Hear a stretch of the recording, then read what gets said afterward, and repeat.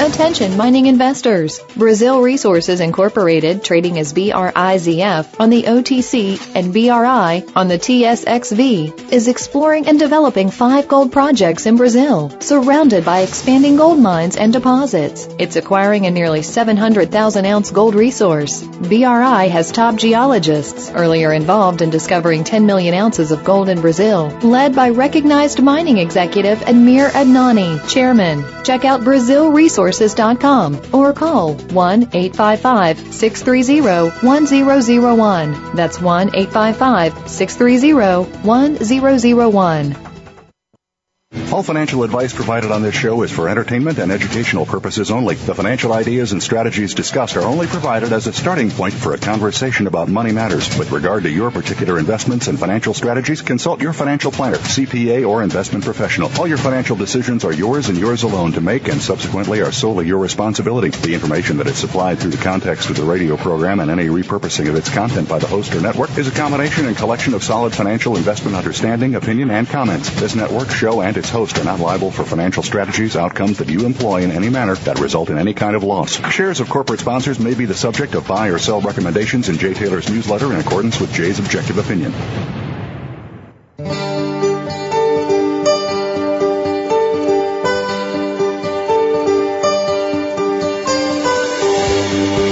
Welcome to Turning Hard Times into Good Times with your host, Jay Taylor. This hour will help investors fix issues and achieve personal gain.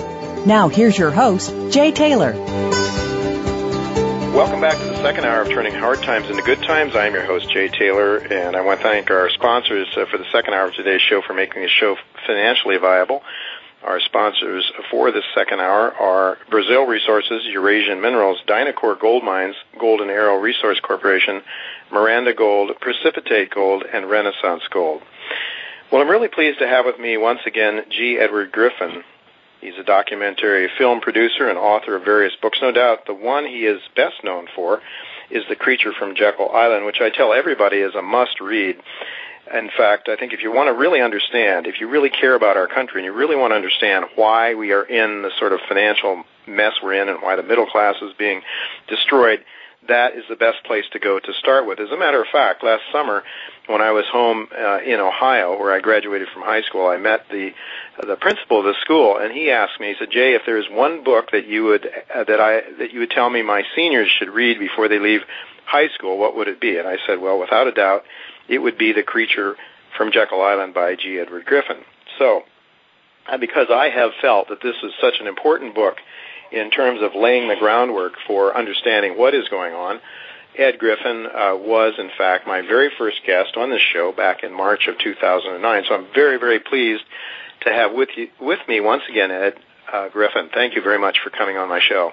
Well, thanks for inviting me, Jay. I'm honored to have been your first guest. I know that your program has become terrifically successful, and I know I had nothing to do with it. But to be the number one guest, I'm very honored at that. Thanks. Well, I think you had a great deal to do with it. First of all, you helped me understand what's going on, which in our financial system.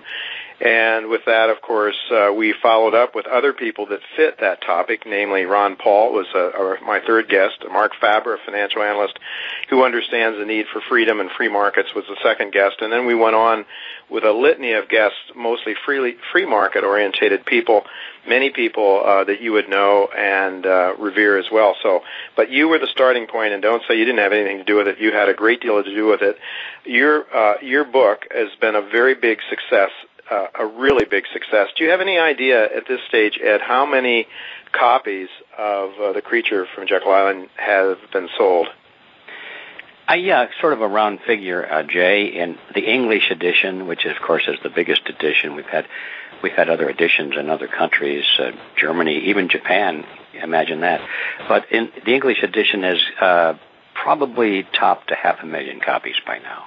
Well, that's fantastic. So I know that when people read it, they're skeptical, but once they read the book, they become believers because you've done such a good job of footnoting and documenting your evidence. You don't shoot from the hip, Ed. You really are very careful, and I would just tell all those listeners out there who haven't bought this book yet, haven't read this book, be sure you read it, whether you read somebody else's copy or buy it. Of course, Ed would like to have you buy it, but read it. It's most important that you do, because I think it's really that important. We're not taught anymore in our schools the Constitution. We're not taught anymore our history and how we threw off tyranny in this country, how our founding fathers threw off tyranny, and we don't really understand the virtues of limited government. So I think that book helps to understand, also helps people understand who the powers are behind the throne that are really causing things to happen. Well, Ed, I'd like to really talk a lot about an article that you've recently written, a short article that you put out to your list that talks about Phase 2 of the monetary collapse. But before we get to that, there's my other guest earlier today, Jim Garrow, was talking about the litmus test that President Obama is putting forward to top military brass, and that would have the top military brass being willing and saying that they are willing to fire on American citizens if they're commanded to do so by the commander-in-chief. Does that ring true to you? Does it sound like something that it seems almost incredible to most people that our military brass would be asked to do that? And as I understand it, they are really asked to obey the Constitution first and foremost, more than the President of the United States. Isn't that true? And what is your response to that allegation? Well, I certainly agree with you, Jay, that it seems shocking to have it stated in plain English like that.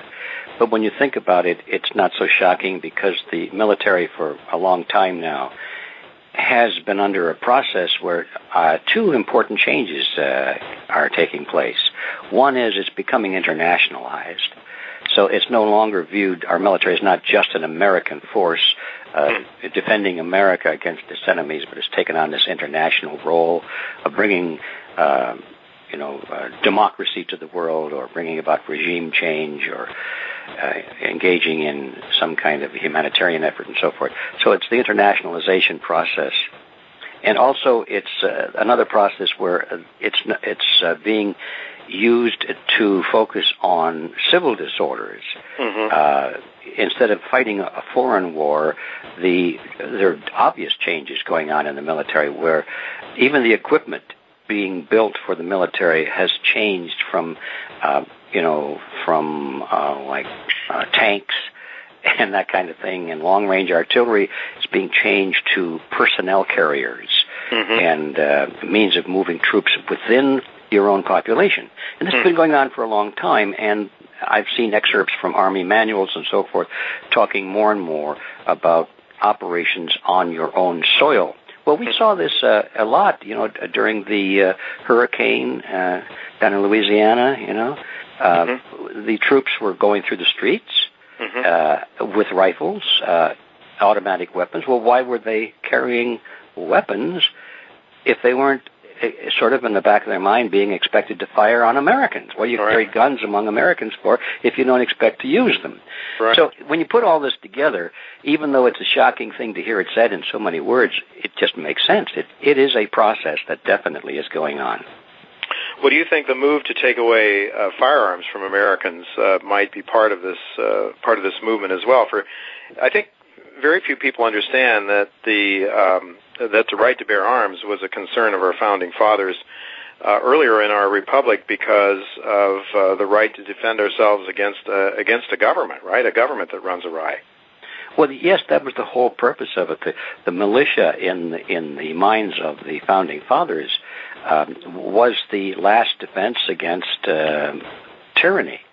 Now, it's true that the primary concern in those days was tyranny from abroad, from another country invading your land, and we needed the militia to grab the muskets off of the mantle and meet the invading hordes or whatever. That was the primary focus, but it's also true that they were concerned when they were creating this new government called the United States that they were concerned of what might happen to that government. Might it not also become tyrannical? And they talked a lot about that. And they all pretty much agreed that, well, as a last resort, a last defense against that happening, we'll just keep that militia well armed, you know. And so it was a reality in the minds of the people that drafted the Constitution. Mm-hmm. They didn't put the Second Amendment in there so you could protect yourself against burglars, or that you could have the right to hunt deer or quail. That had nothing to do with it. It was all about protecting yourself and your country and your community against tyranny. Yeah, and yet the birds and the animal, the hunting purpose as well as protecting yourself against burglars is the only justification that, say, the people that want to do away with arms see for owning arms these days, I believe. Well, they want to limit the debate to that because that gets off into areas that are not really germane to the purpose of the Second Amendment. Right.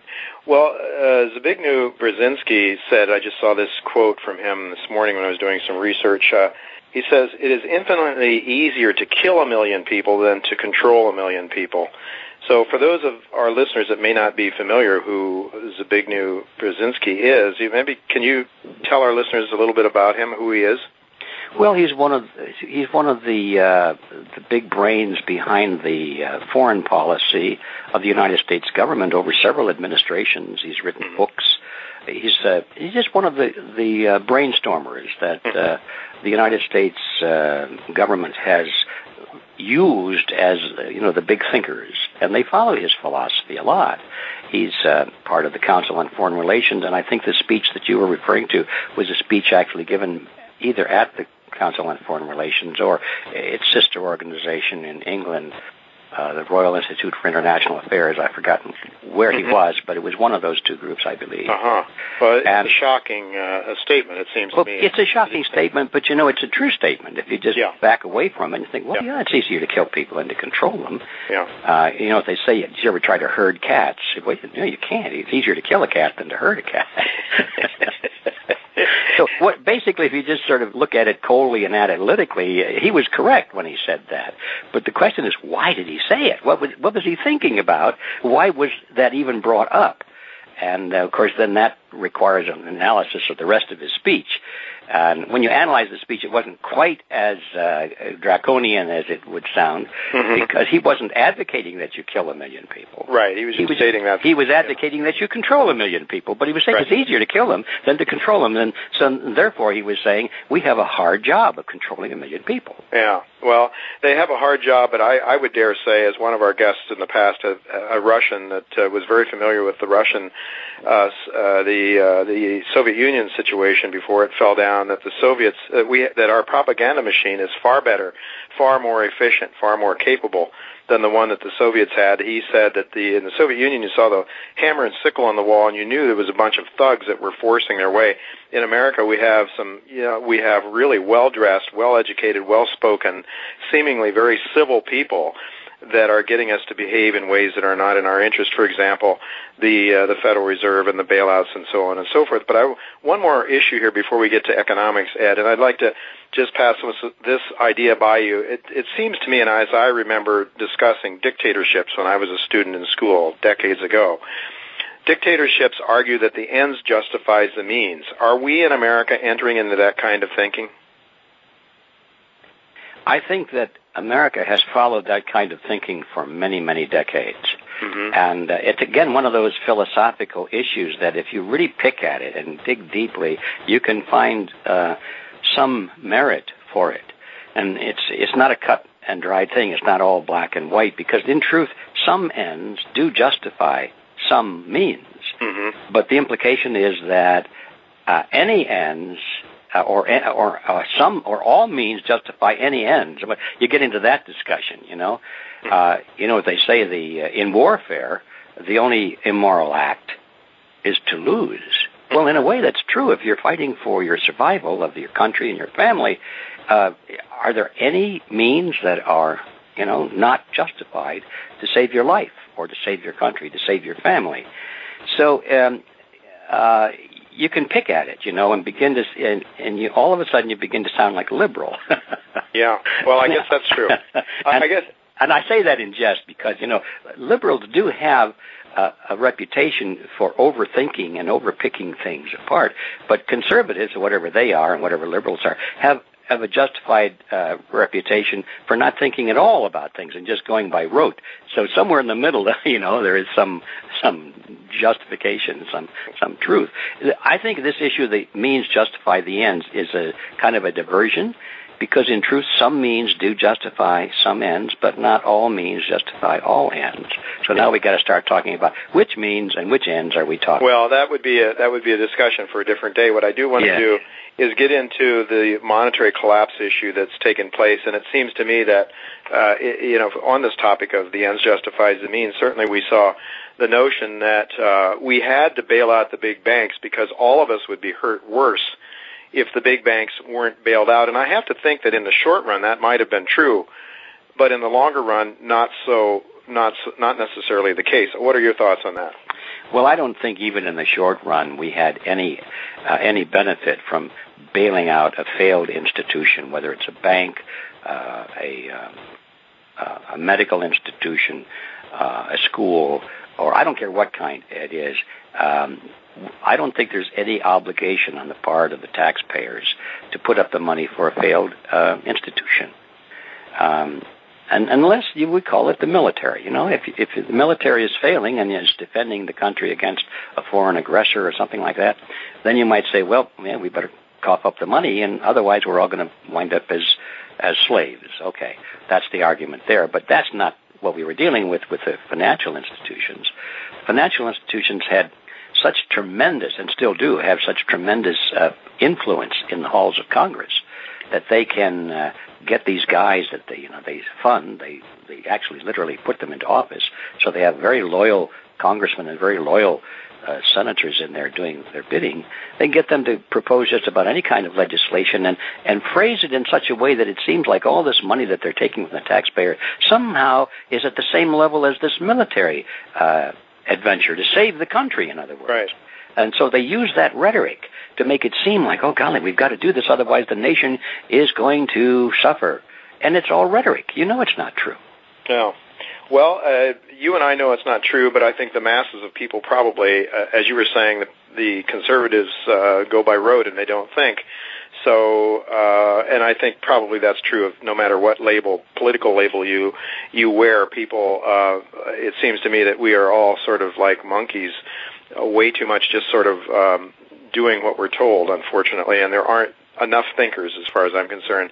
But let's think a little bit about how we got into this situation that we're in now. How, Ed, you talk, the creature from the Jekyll Island, as I said in introducing you, I think lays out the foundations for our economic pathology. Could you just talk to us a little bit about how did we get into the first phase of this monetary crisis? And then I want to ask you a bit more about phase two that you talked about the other day. But lay the groundwork for our people that maybe aren't familiar with the creature from Jekyll Island. I think an awful lot of my listeners here now do know a lot about how we've gotten into this situation we're in. But let's go over it a little bit. The Federal Reserve was created by some very rich, wealthy, powerful international banking families, was it not, back in 1913? Yeah, and that's, of course, a big tableau of history that I know we don't have time to cover in detail. And so I think to summarize it, we'll have to move quickly. Yes, sure. The Federal Reserve was created by a cluster of very powerful and influential banks, and those banks were dominated by banking dynasties. And we were talking about, J.P. Morgan, William Rockefeller, and even overseas, these firms were connected very closely with, like the Rothschild family and the Warburgs and people like that. That isn't so much important. The fact is that the Federal Reserve was formed. It was given a monopoly over the nation's money. It was presented to the American people as though it was a government agency, but the shocking fact is it isn't. It wasn't, and never was intended to be a government agency. It was made to look like that, but in fact it was a banking cartel. There's no different than an oil cartel or a banana cartel, which happened to be a banking cartel. It was run by the member banks, and they convinced Congress to transfer to them the power over the nation's monetary system, the ability to create money, to extinguish money, to extend credit, to even issue paper money. Now, the paper money, as you know, is no longer called a Treasury bill or note. It's called a Federal Reserve note. And so even the money is issued by this private group of banks. And so there we have an amazing situation which is fraught with potential for fraud. And in fact, that's exactly what happened. You give a group of men the ability to control the monetary system of the nation, and they're going to abuse that power because it's profitable to them to do so. So there you had the situation in place. And so what happened? This group started to create money out of thin air. They were given the legal power to do so. Prior to that, it was all backed by gold and silver, which meant that the quantity of money that could be put into circulation was limited by the amount of gold and silver that had been mined from the earth and had been put into bars and coins and put into the vaults and so forth. So the value of that was that it limited the quantity of money, which is a very good thing, because under those circumstances, the quantity of money expanded at almost exactly the same rate that the quantity of goods and services expanded. Yeah, Ed, if I might just interject something there. I think it was Bill Gross this morning I was reading. He was talking about us having a Ponzi scheme in essence, and obviously gold and silver didn't allow you to increase the monetary base as you did as we are now. But we did have fractional reserve banking. That's another topic, of course. But the point is that he called, Bill Gross, nonetheless, today used that terminology, essentially saying that we have a Ponzi scheme. Well, he's absolutely right. And because they can create more money, and of course, to explain that, you have to understand what money is. We sometimes say they make it out of thin air, which is not exactly true because it's backed by debt.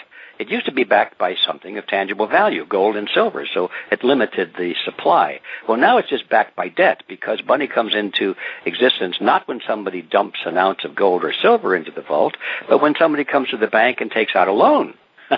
Well, now that's the limit, too, because you have to convince people to take out a loan, but that's a lot easier to do, a lot easier to loan money to people than to dig gold and silver out of the earth and refine it.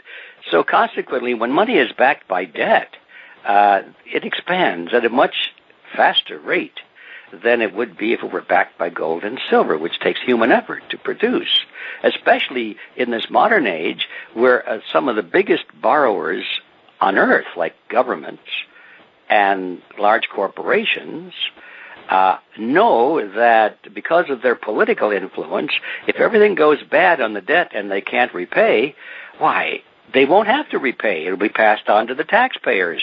They'll be bailed out. So it's under those circumstances, you see, you can create a lot of money by just loaning money into existence. People who are borrowing money know that they don't have to repay it if it goes bad. So therefore, cut to the chase, what happens and what has happened over the past couple of decades is that the money supply of this nation and most of the other nations of the world following the same pattern, the money supply has expanded at an exponential rate faster than the goods and services to offset it. And we have this horrible thing called inflation. And this inflation is just eating away the purchasing power of the monetary unit, and it's eating away the very soul of America because people are in debt and they cannot repay. Now, the corporations don't have to repay because they're bailed out. The banks are bailed out. Governments are bailed out through the taxpayers, but individuals are not bailed out. They're the ones that, they lose their homes. They lose everything. They wind up out of work because the companies have gone bankrupt that are formerly employing them and so forth. So this is the real honest purpose, or not the purpose, but the cause of the economic decline in America and through most of the world is this dastardly monetary system which is not backed by anything except political decree. That's at the core of it all. It's enriching the politically favored class. It's impoverishing the middle class. It's destroying everyone's freedom as well as their economic base, because when people are out of food and they're destitute, they turn to government for help. The government creates more money out of nothing, but in return, the government takes away some of their freedom. And so the more money they get from the government, the more the government does for them, the less freedom they're allowed to have. And so the whole thing just goes down the drain in a huge gurgling spiral. And it's all because of the monetary system. Well, Ed, a good part of what America has, we've had a pretty good economy. We've had a lot of prosperity, seemingly so, since 1913 the Fed was created. But as you pointed out, a good part of this had to do with the fact, I suppose, the spoils of World War I, World War II, where we had the ability, especially after World War II, the dollar became the world's reserve currency. This allowed us then to create money out of nothing and use that money to go over and buy things from people abroad, to buy goods, to buy all manner of tangible items and goods from the rest of the world, didn't it? But how long can that go on yet? Well, it just goes on so long as people other countries are willing to accept these paper things from us. And that went on much longer than I thought it would have. In fact, I thought it was going to come to an end back in the 60s or 70s for sure. Mm-hmm. But what I hadn't taken into account is that these other countries had monetary systems that many of them were even worse than ours. And so they couldn't use their own money for any reasonable transaction. They really wanted these American dollars. That was the reserve currency. And after all, America was the strongest nation in the world, and we had the military to back us up. So if somebody didn't want to repay, we sent the military over. Right. Some pretense like, that's a terrorist country. It's right. Just like the mafia. When you borrow money from the mafia, you better repay it, because otherwise Guido shows up. Yeah, exactly. And that's pretty much what it has been on the international stage. If you borrow money from the United States or refuse to use the U.S. dollar, Guido shows up in the form of the U.S. military. Yeah. Well, Ed, the monopoly of the U.S. dollar, of course, the euro is there as well.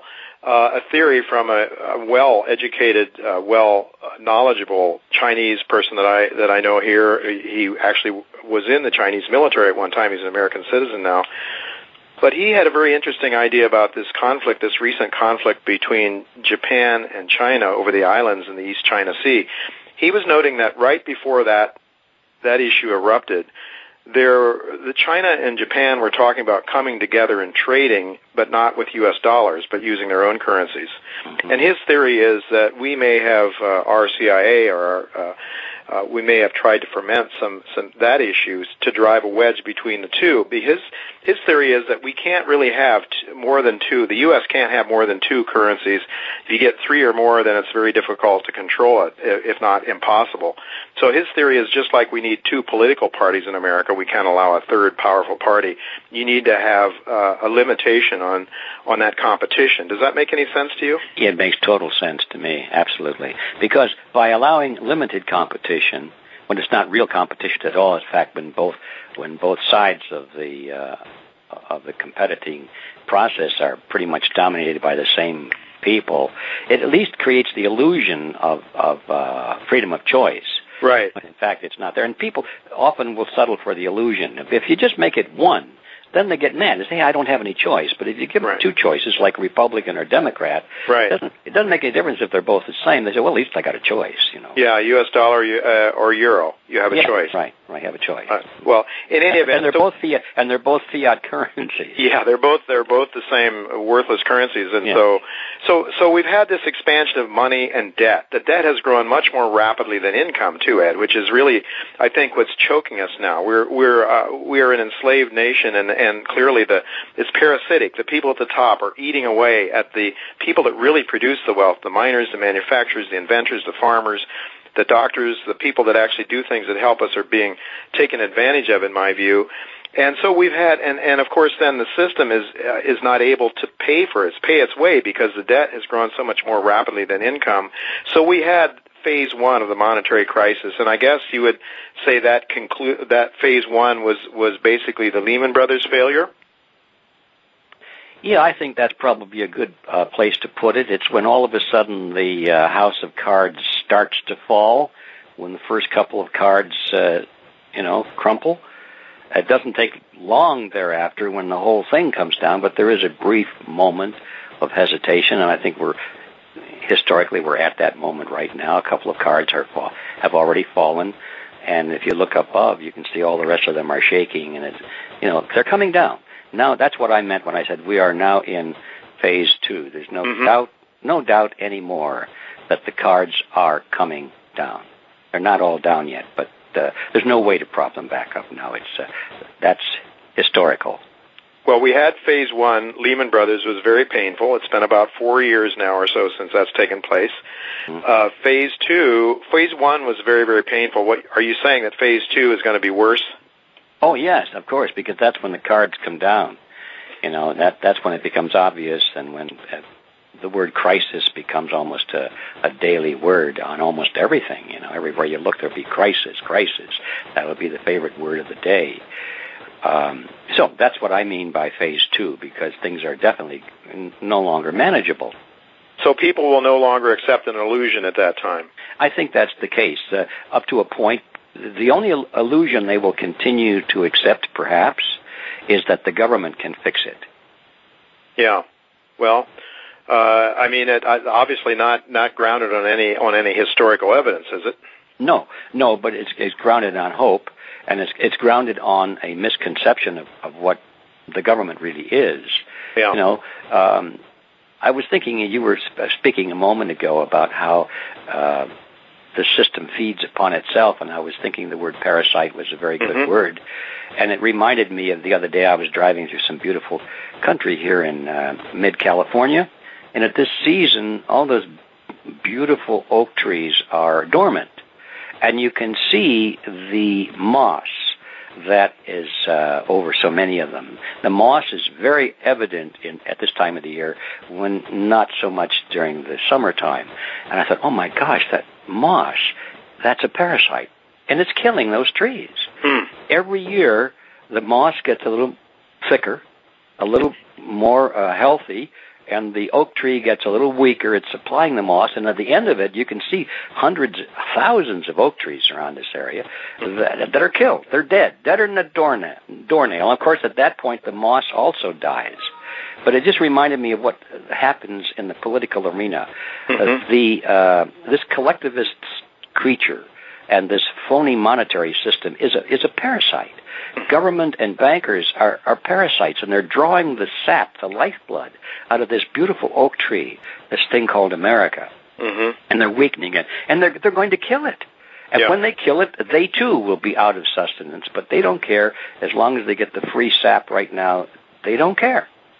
Well, I guess that there will be a small ruling elite, though, under any circumstance, right? A very, very tiny ruling elite that will own, essentially, hopefully, they want to own the world. They want to form and move towards a one-world government. Isn't that their goal? Yes, there's no doubt about that. And we're moving in that direction, are we not? We have been moving in that direction, obviously, since World War I. All right. So, Ed, I know that you have been very courageous in trying to get people to understand this problem, to mobilize, and to educate people so that they can do something about it. And we all would like to. Congressman Paul on this show has done what he can and continues to fight the good fight, try to help people understand the origins and how we got our liberty, and that is at stake right now. As Ron Paul has said, as long as we have our freedom, we can bounce back economically. But if you take our freedom away, we're in big trouble. We're not going to go anywhere. We're not going to be able to revive our economic health and our well-being. So I know that you are very much about fighting the good fight, but at the same time, we also have to take care of our families and our individual selves as much as possible in light of all of this parasitic activity that's going on around us. Now, you have talked about something called the Success Council that has some good ideas about how people might be able to protect themselves. Could you talk to us a little bit about that for the last minute or two? Yeah, I'd be happy to. I have no connection with the Success Council, but they're a group of people who think a lot like we do, and they approached me and they said, we have a seminar, a series of videos, some instruction It's kind of like a video magazine in a way, or a book. And they said, we'd like you to take a look at it, and if you like it, would you recommend it to your subscribers? So I looked at it, and I said, sure. I think it's good. And so they call themselves the Success Council. And I know the key people there they're part of our organization voluntarily. They support us. And so I knew long before the Success Council was formed, I knew who those people were. So I had a lot of confidence in them. And basically what they're doing is they're offering two courses right now. One is a long course that will take many, many, many weeks to go through. It's the one I highly recommend, especially because not only are they showing people how to financially benefit and survive the economic chaos that is upon us or about to be upon us, but they go further than anyone else has ever done, and they also talk a lot about how to reverse the system, how to change it, how to fix it. It's not just about money, because they understand, as you and I do, that if this goes full course, and as Congressman Paul says, we lose our freedom, then it's over, folks. It doesn't make any difference how much money you have earned, because the totalitarians will take it all anyway. So I like the Success Council because they're the only people in this field of talking about economic crisis and how to survive it and so forth. There are a lot of those people. These are the only ones, though, that talk about how to fix the system. So I like that. Now, this mailing that I sent out that you're referring to was for those who don't have as much time to go through all of that or as much money. It's a very inexpensive first step into this program. They're talking about a look on gold and silver. How can you acquire gold and silver as quickly as possible? And they're talking about pitfalls to avoid. And one of the major pitfalls that people make when they suddenly realize that gold and silver is a sound place to put your money if you want to preserve your purchasing power, one of the first mistakes they make is they trust somebody else to hold it. Right. They buy paper gold, as they call it. They get a piece of paper off the internet or through the mail that says you are the proud owner of 20 ounces of gold or whatever it is. Well, boy, you're not. You're the proud possessor of that piece of paper. And when push comes to shove, it turns out that a lot of these organizations don't have the gold or the silver. And so things like that, very practical tips are being offered by the Success Council. Well, I highly recommend it.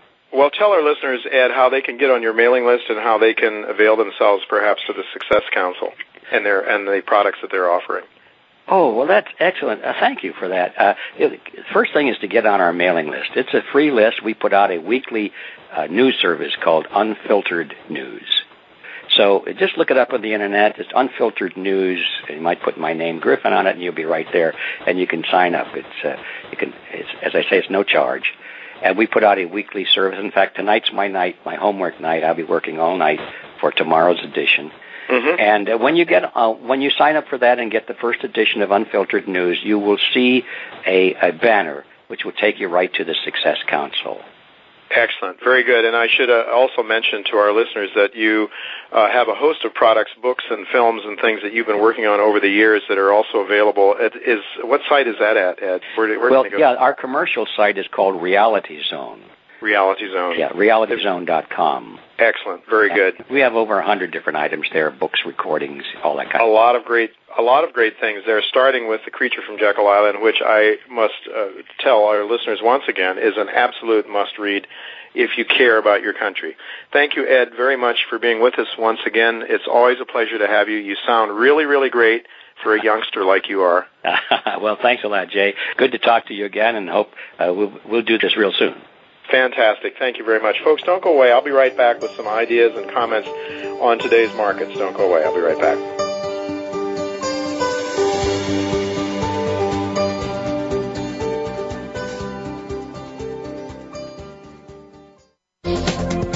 The business community's first choice in Internet Talk Radio. Voice America Business Network.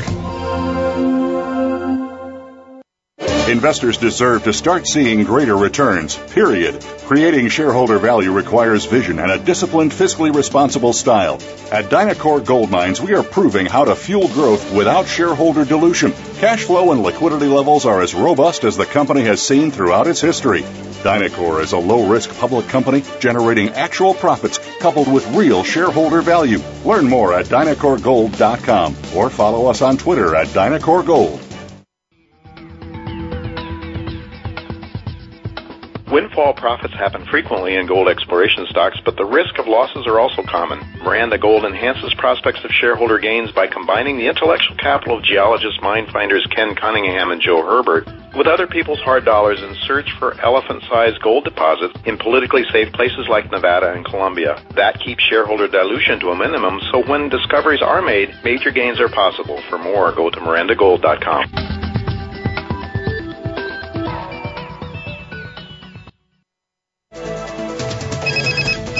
Up-to-date business and financial news. Call now and get the financial information you need. 866-472-5790. 866-472-5790. The experts are here. Voice America Business Network.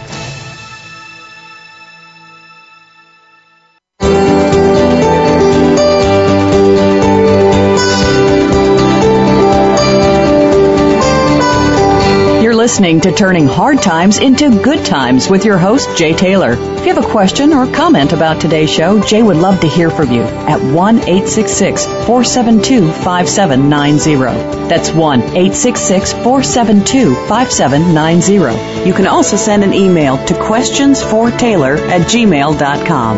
That's questions, the number 4, Taylor@gmail.com. Now, back to our program. Welcome back to Turning Hard Times into Good Times. I'm your host, Jay Taylor. I hope you enjoyed Ed Griffin. Always very interesting to listen to Ed, and really sorry that I didn't take more time with Dr. Garrow as well, but we will have him back on again sometime in the near future. A lot more to talk to him about with respect to geopolitics and how it all sort of fits together in terms of economics and what is going on right now. If you really understand a lot of what Ed Griffin talked about in The Creature from Jekyll Island, the rest makes a lot of sense. Well, we talked a lot about what's going on politically today. This show does try to also touch on what's important in terms of our pocketbooks, in terms of putting food on our table. And one thing I think that we can do what we'd like to do. We can try to make things better in the big picture, but it really also requires us to take care of our families and the people that we love, the people that are closest to us. That is also the primary responsibility, at least those of us that have families. We have an obligation, obviously. And I mean, one of the things I think that is really troublesome, and this is something I wanted to talk to Jim Garrow about, was the demolition of the family. Because if you take away the family and the family structure, then your society is going to be destabilized. It's certainly in ways that are much, much different than what we've had in the past.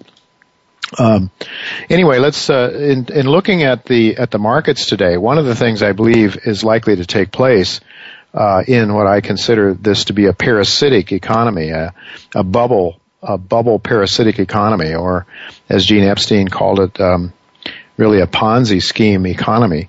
Excuse me, is that we are seeing wealth taken away from those that produce it.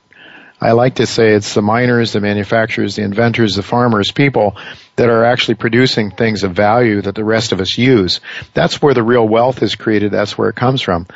And certainly capital is a very, very essential part of wealth creation, which is what the Keynesians and the communists and the Obamas don't understand. They don't understand the virtue of capital.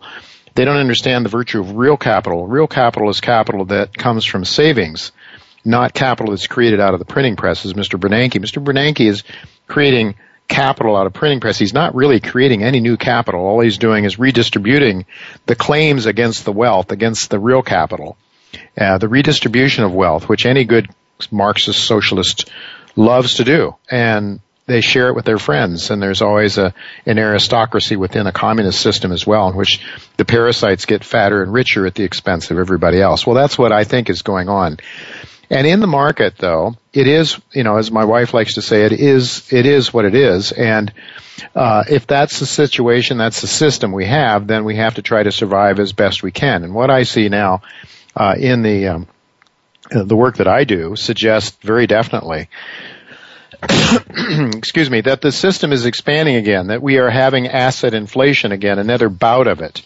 The inflation deflation watch that I use has broken out above a pennant formation and suggests to me that we could be off to the races to much, much higher equity prices. And the bond prices, well, is the long bond going to, are we going to see finally an end to the bull market in bonds?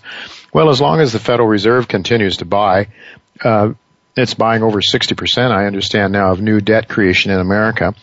As long as that goes on, then we probably interest rates stay very low and real savings get stolen from the people that actually save their money.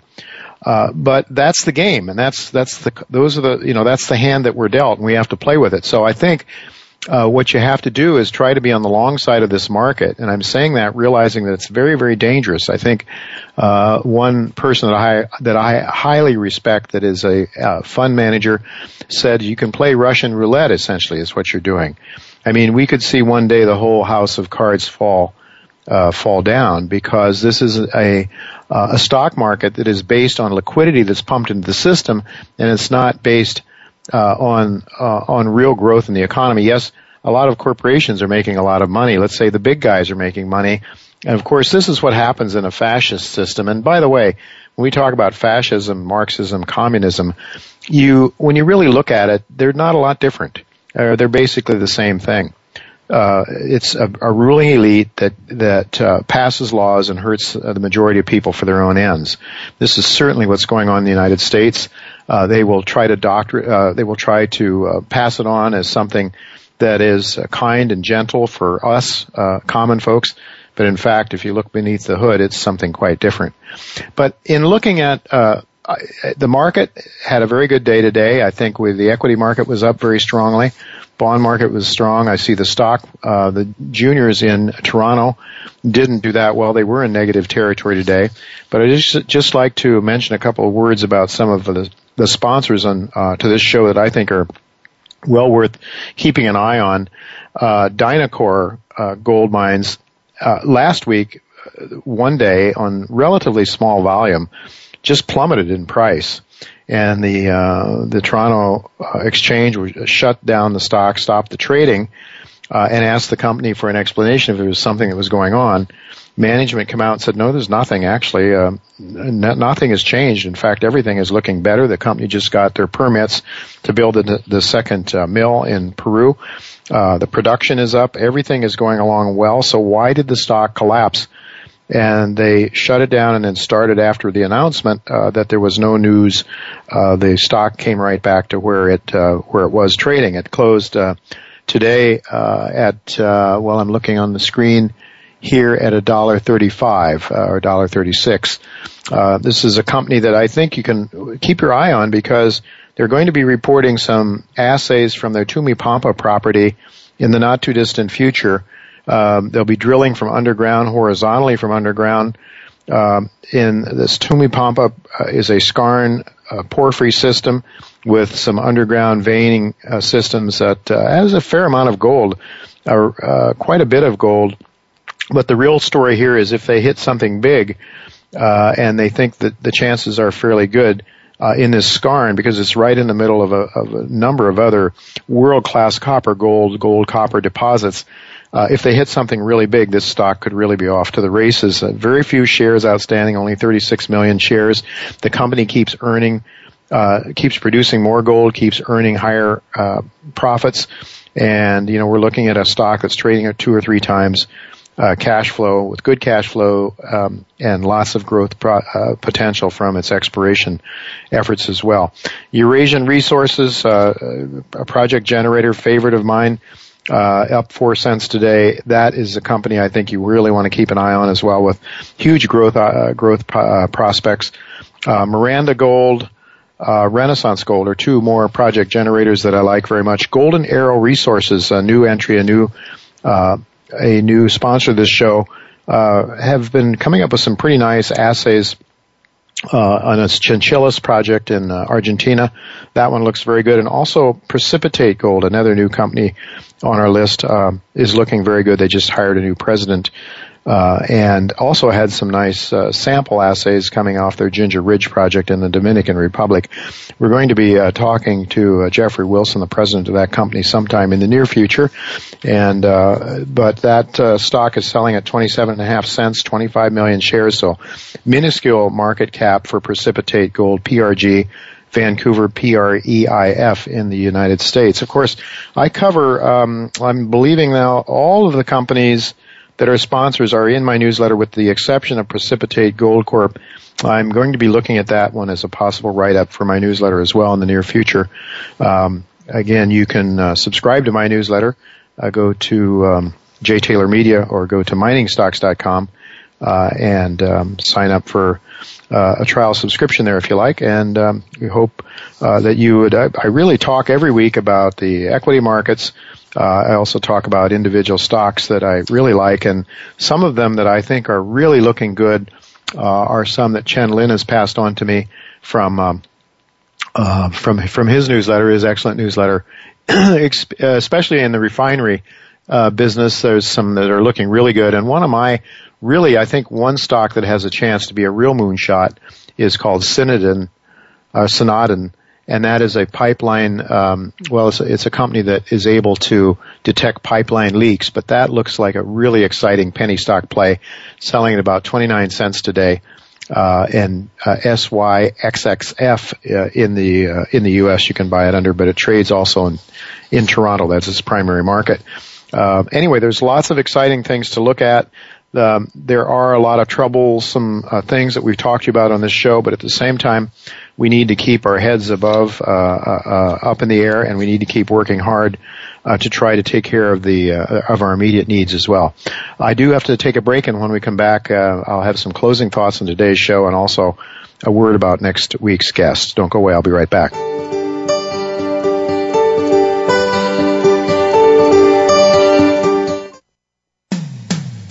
When it comes to business, you'll find the experts here.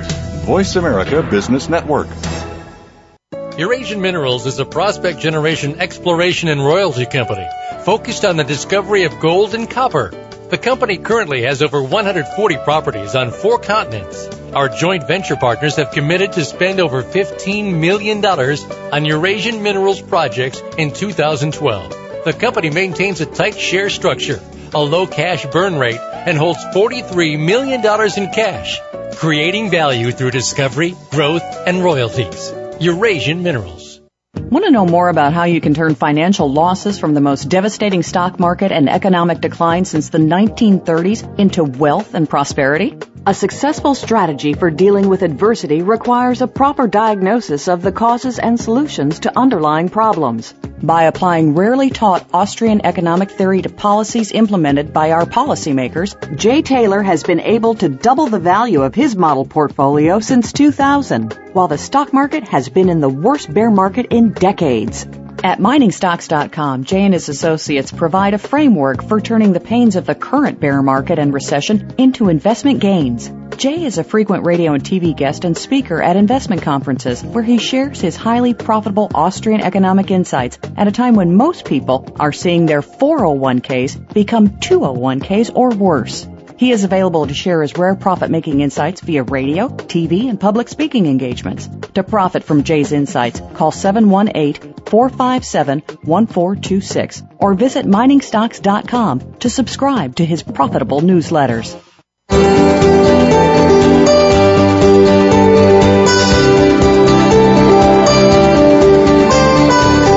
You're listening to Turning Hard Times into Good Times with your host, Jay Taylor. If you have a question or comment about today's show, Jay would love to hear from you at 1-866-472-5790. That's 1-866-472-5790. You can also send an email to questionsfortaylor@gmail.com.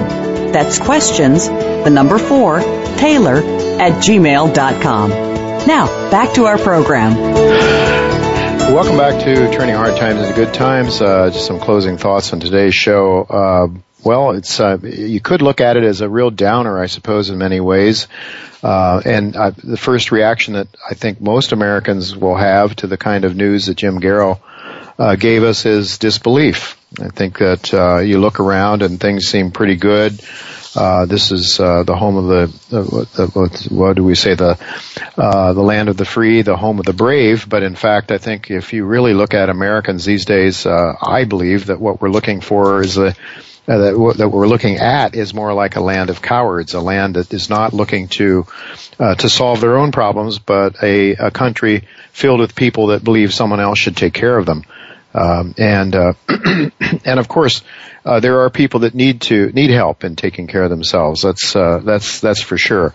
But what is the best way to do that? Well, we want to have our cake and eat it too. It's human nature, and that seems to be the direction that we are going. It isn't the direction of our founding fathers, the ones that believed in rugged individualism. And I think that Jim Garrow, honestly, I think he hit the nail on the head when he said that the connection to a supreme being, the belief in a supreme being that is over and is more powerful than human leaders, is and was a major part of the establishment of America.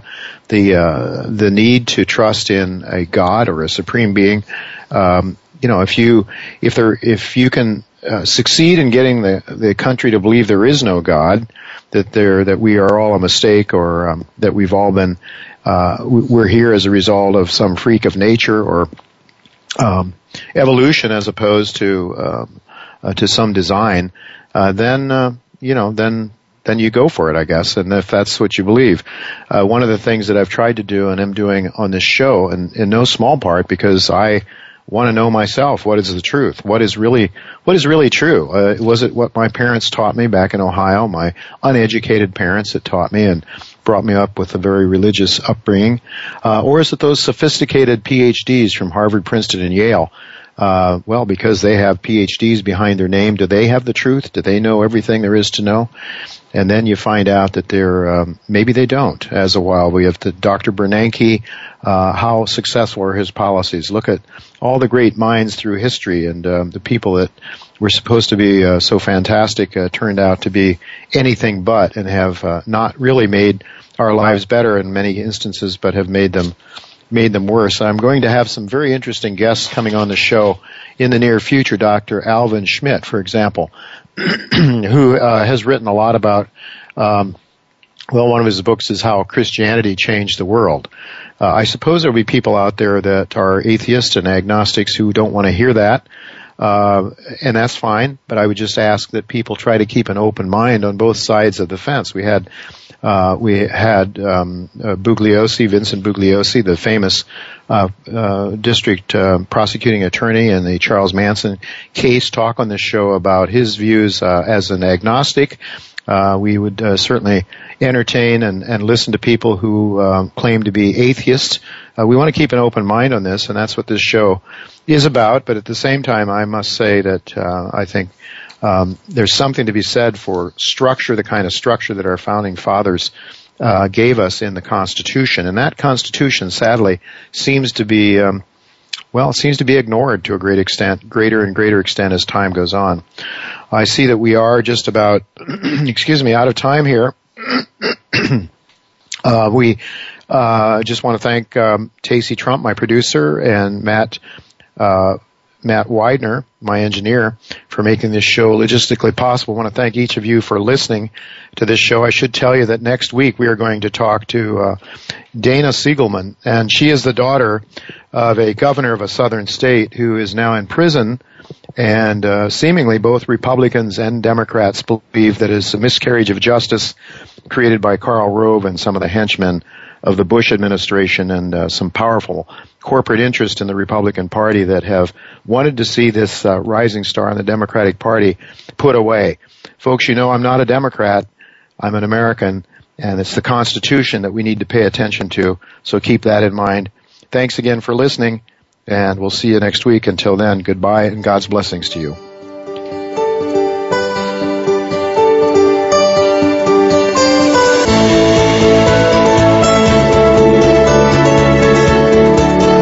Thank you again for listening to Turning Hard Times into Good Times with Jay Taylor. Please join us again next Tuesday at noon Pacific Time, 3 p.m. Eastern Time on the Voice America Business Channel.